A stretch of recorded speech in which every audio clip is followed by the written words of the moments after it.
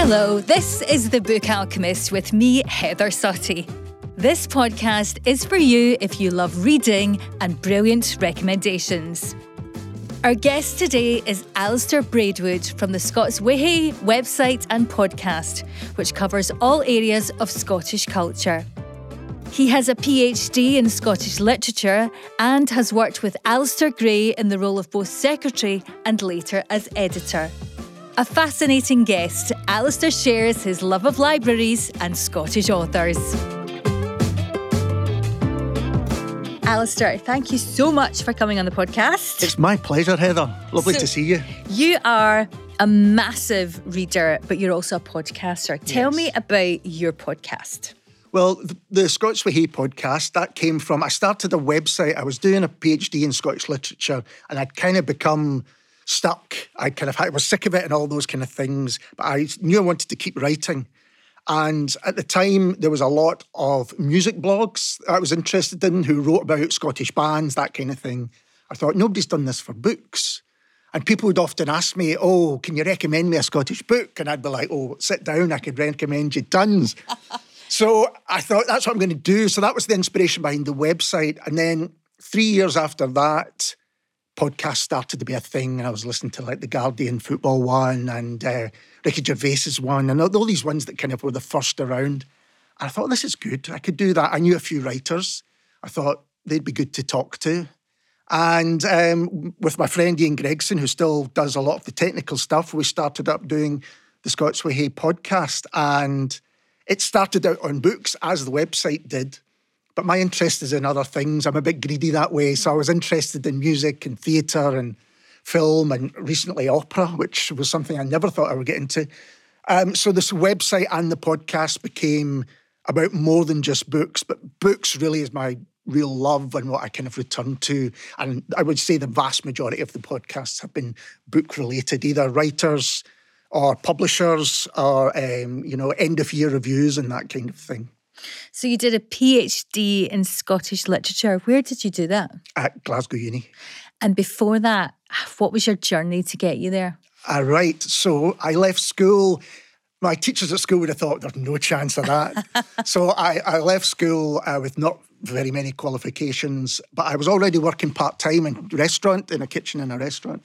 So I went and did HND, or I started an HND in catering at Food Tech, which is no longer there in Glasgow.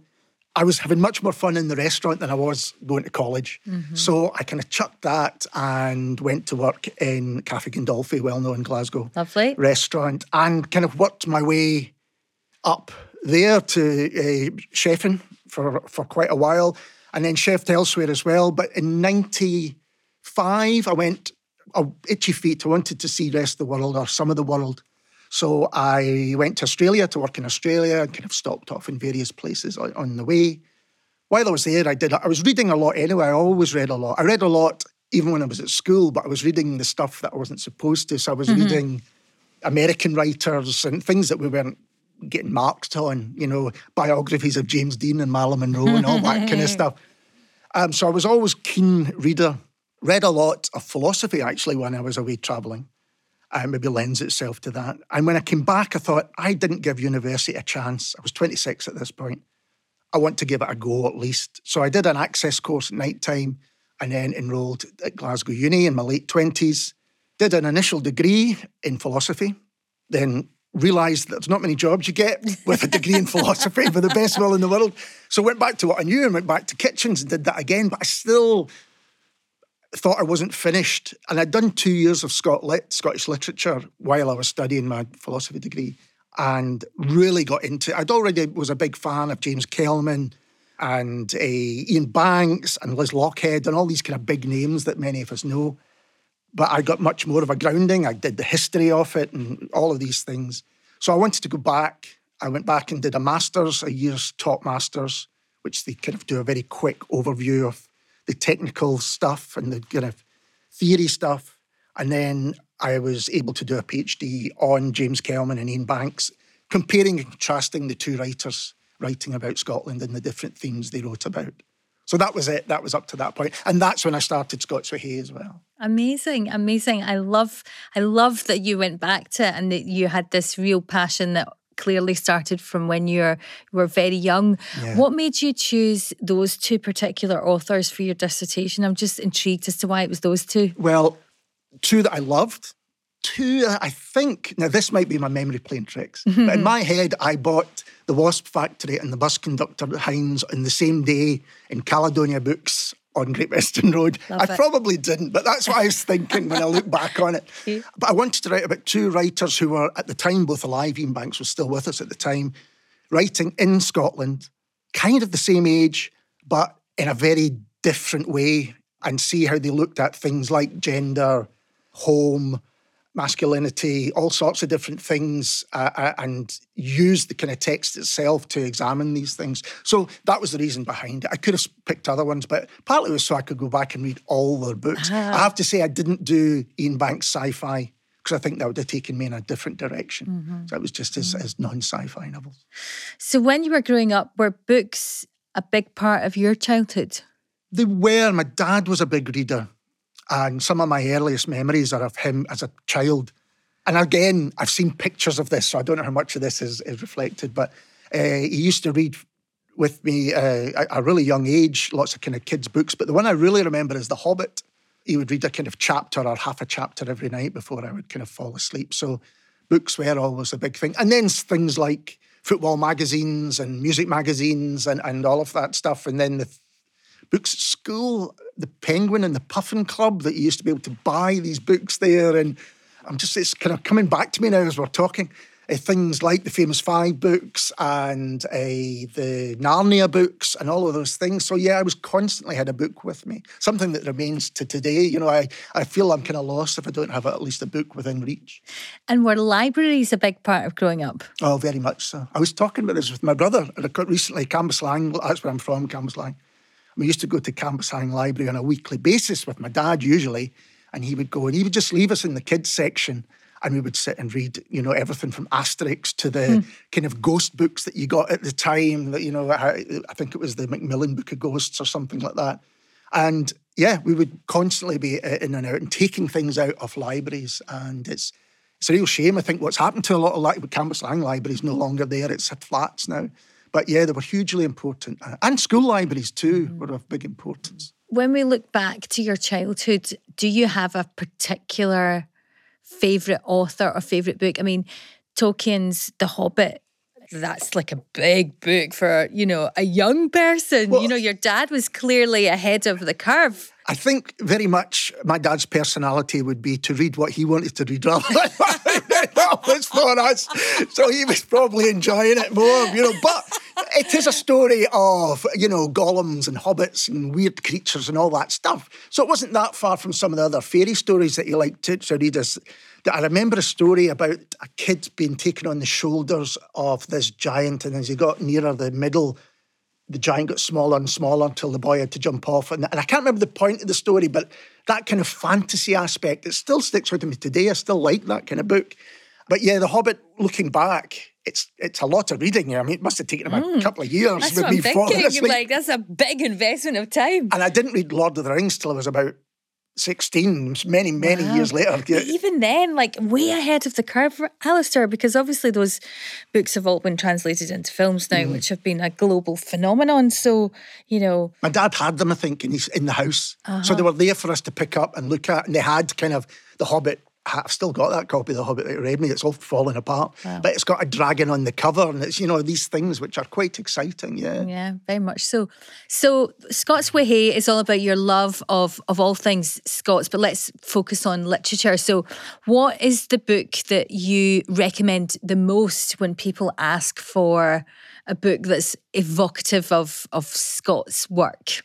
Well, it's a difficult one to answer, but I've now got to the stage that I have an answer, so I can think of it straight away. And it is Ron Butlin's The Sound of My Voice, which was published back in 1987. But I didn't read it until the late 90s, I think, possibly, when I was starting to get much more into Scottish literature, when I was learning about other writers apart from Irvine Welsh and the kind of really big names. And the reason why was because I'd never read a book like it. It's all written in second-person narrative, which is quite rare. I say it's all written. There's a little bit that isn't. if I can just, I've got a copy here, if I can just read a little bit. Of course, please do. To give you an idea in case people aren't sure what I mean by that.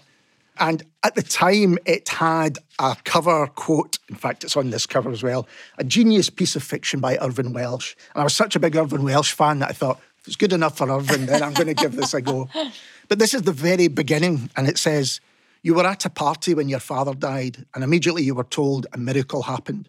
A real miracle. It didn't last, of course, but was convincing enough for a few moments. An hour later, you took a girl home and tried to make love to her.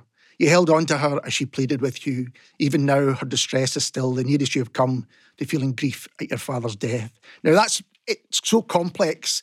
What's going on? And that you is through the whole thing. So I was used to reading books where, it was, well, I went to the shops or I did this or I did that. Or Maurice Magellan, who's the main character in the book, went to the shops and did this. So I don't think I'd read anything like this, or if I did, I hadn't noticed and it hadn't taken the whole book. And so it takes a couple of readings for me to really understand what's going on. And you realise this is and it's not giving anything away to say the story's about an alcoholic who is living, he's got a decent job with his wife and kids in kind of suburbia, well paid, management level, and wow, is he struggling. To me, it's an amazing piece of writing that still stands up today. And it just so happens as we speak, Ron's just about to even have the follow-up. So 1987, 2003, and he's finally written the follow-up to it's called So Many Lives, and All of Them Are Yours. And I've read it, and it's brilliant. Wow. Have you told him that you're a fan of his work? I have been lucky enough to have a chat on a podcast with him, and I'm going to chat about the new book as well. And he's such a lovely man. And I thought, in a kind of naive way, that this is so kind of evocative of someone's struggle with drink that the writer must have had similar. And he hasn't. Wow. He says this is just from either people he knew or from his own imagination, and it just shows you what a great imagination can do. I've had a great conversation. He knows how much I fanboy over the sound of my voice. That was a lovely chat. And that's one of the great things, I'm sure you found the same, about doing such podcasts, is you get to meet the people that write your favourite books sometimes, and it's incredible. It's amazing.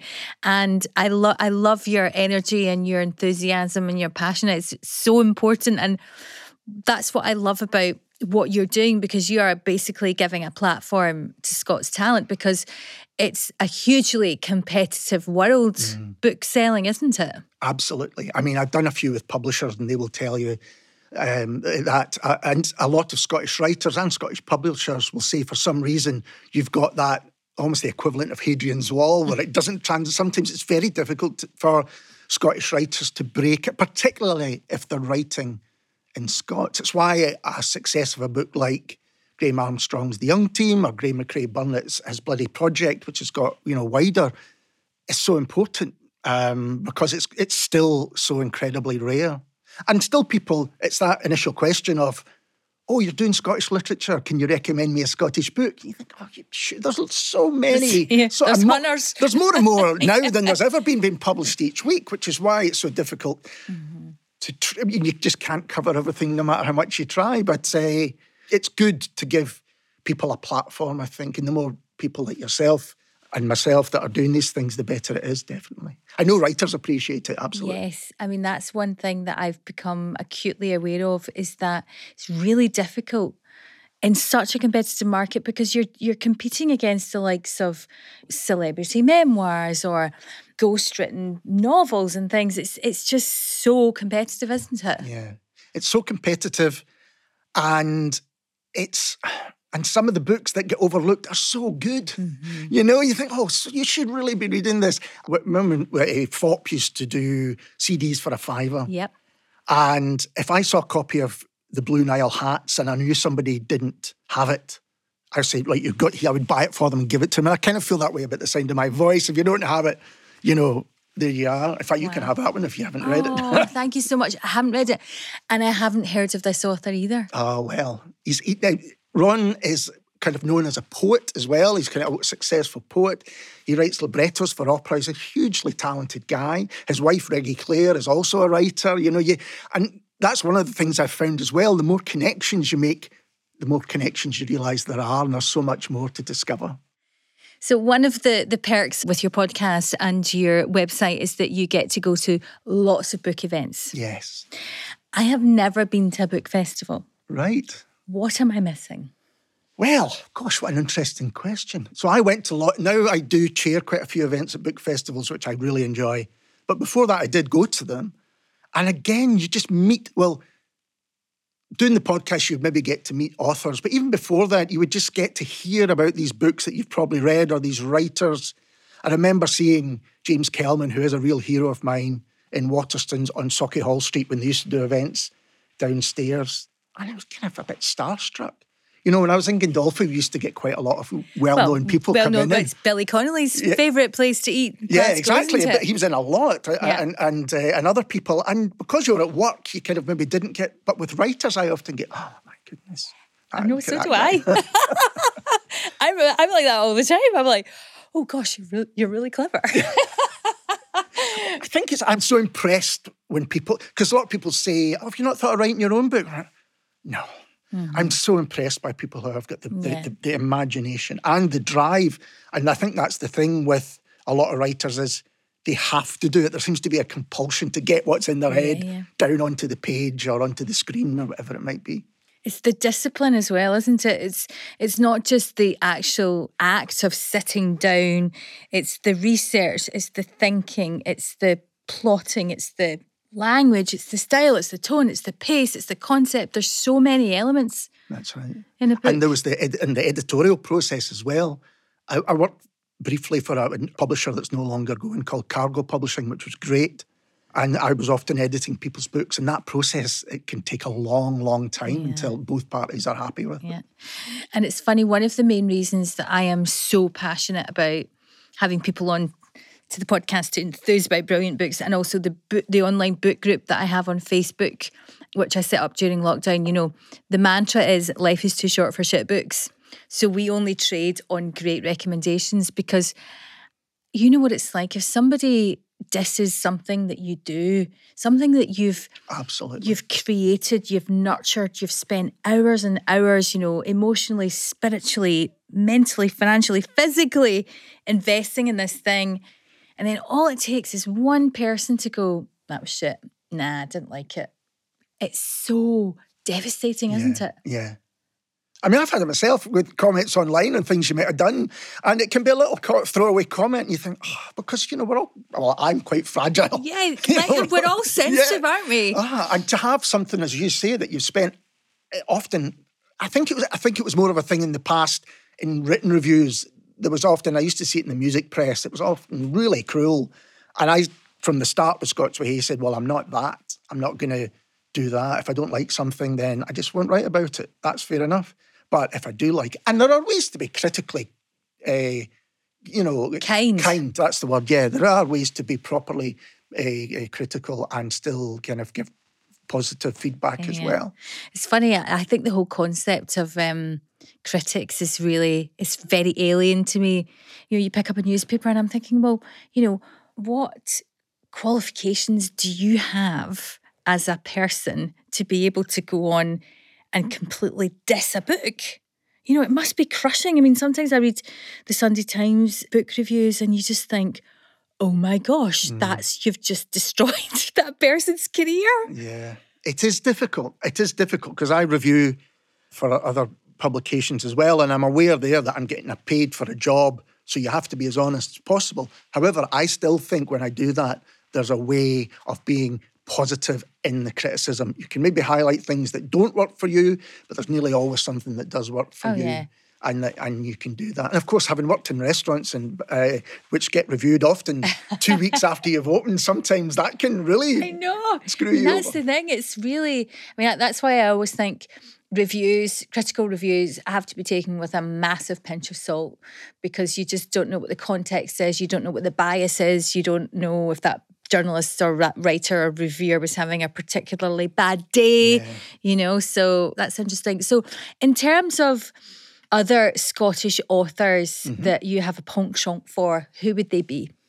Oh, right. Let me think. Have you read, the reason I'm asking you this is because I haven't read these books yet for a very specific reason. I've had them since they came out. They are on my bookshelves, but I believe the right books come to you at the right time. Right. And the two books that I've not read are both by Douglas Stewart, Shuggie Bain and Young Mungo. Have you read those? I haven't read Young Mungo.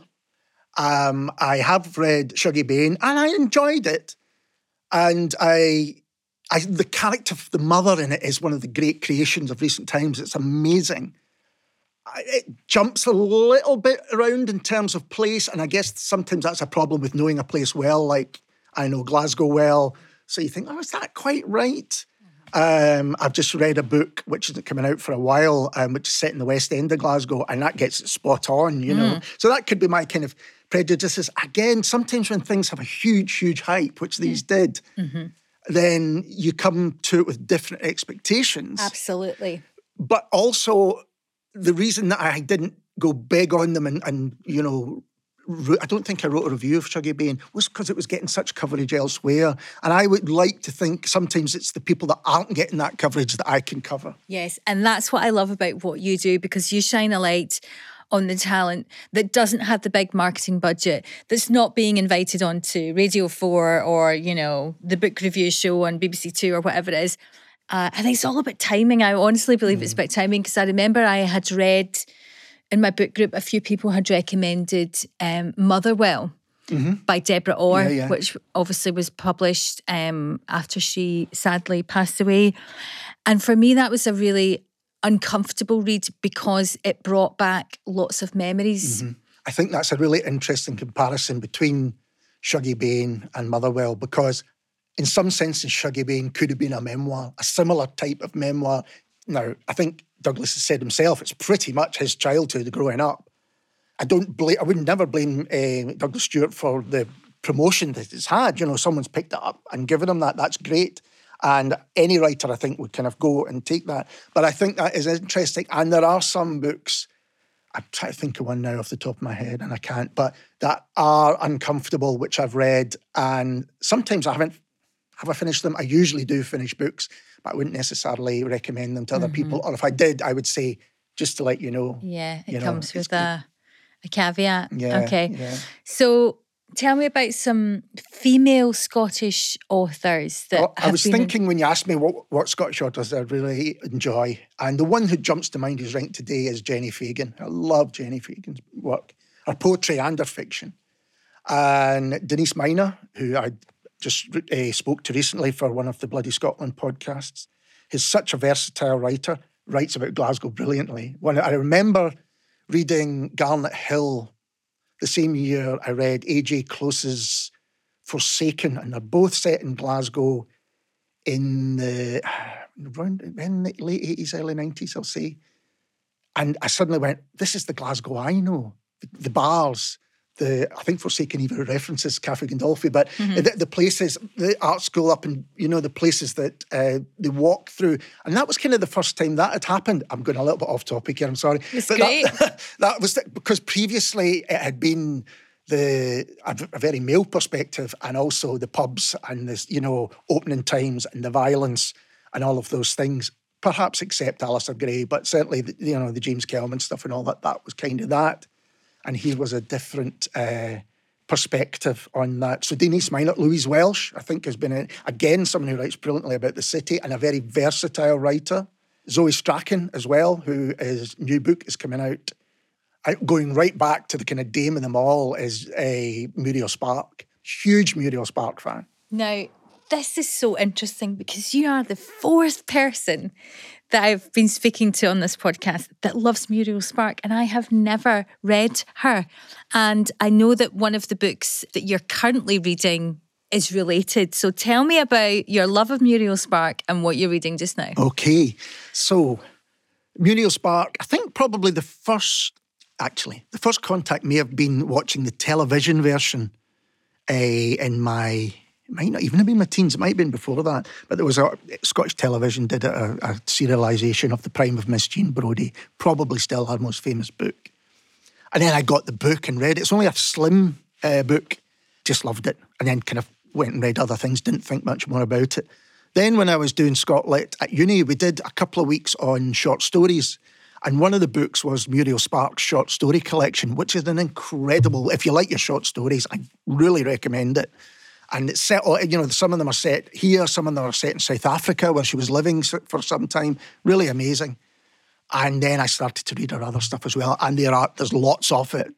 The Driver's Seat, which again was made into quite an odd film with Elizabeth Taylor and Andy Warhol. If you're into your odd movies, really? Go and see that. Yeah, it's an Italian-made movie. But the book itself is quite incredible. It tells you what happens at the end, at the very beginning. And again, very slim volume. And I just think she's an amazing, amazing writer. And then the other night, I was at a book launch in Glasgow, and it was for Gillian Sheriff's Brodie, which the premise behind that, without giving anything away, is that a copy of The Prime of Miss Jane Brodie is sentient and tells the story of the people whose hands it has passed through over the years. And I've only just started it, but already you think this is a really different and really amazing book. Gillian herself has a wonderful story also because in 2017 she was diagnosed with MS, and then in 2021 she was diagnosed with breast cancer. She subsequently completed her treatment, and all of the proceeds of Brodie are going to Beatson Cancer Care. Yeah, amazing. And that night at the launch, that was made clear, and there was people from the Beatson there, and there was a lot of people who Gillian knew from the Beatson as well. And it was unlike kind of any book launch. I've been to a few book launches, but this was pretty much unlike one I've been to because it was just... And it was quite grand as well. There was lovely food and wine. Not every book launch is like that. If that was your first book launch, don't expect that at every single one. But it was amazing. And Gillian was amazing as well. She was fantastic in conversation. And I'm really looking forward to finishing Brodie. I can't wait. When I start a book, I'm always like, right, I'm not going to my bed tonight. I need to get through this. Likewise, that's why I've got big dark circles because I've been up late. Alistair, it's been an absolute joy to have you on the podcast. Thank you so much for joining me. Will you please come back? Oh, Heather, I would love to, and thank you very much for asking me. Next time I want to chat to you about books about music and particularly Scottish bands because I think that would be amazing. I'd love to do that. Super. Thank you so much. Thank you. My thanks to my guests and the biggest thanks to you for listening. New episodes drop every Thursday. And if you'd like to contact me, please email heather@thebookalchemist.com.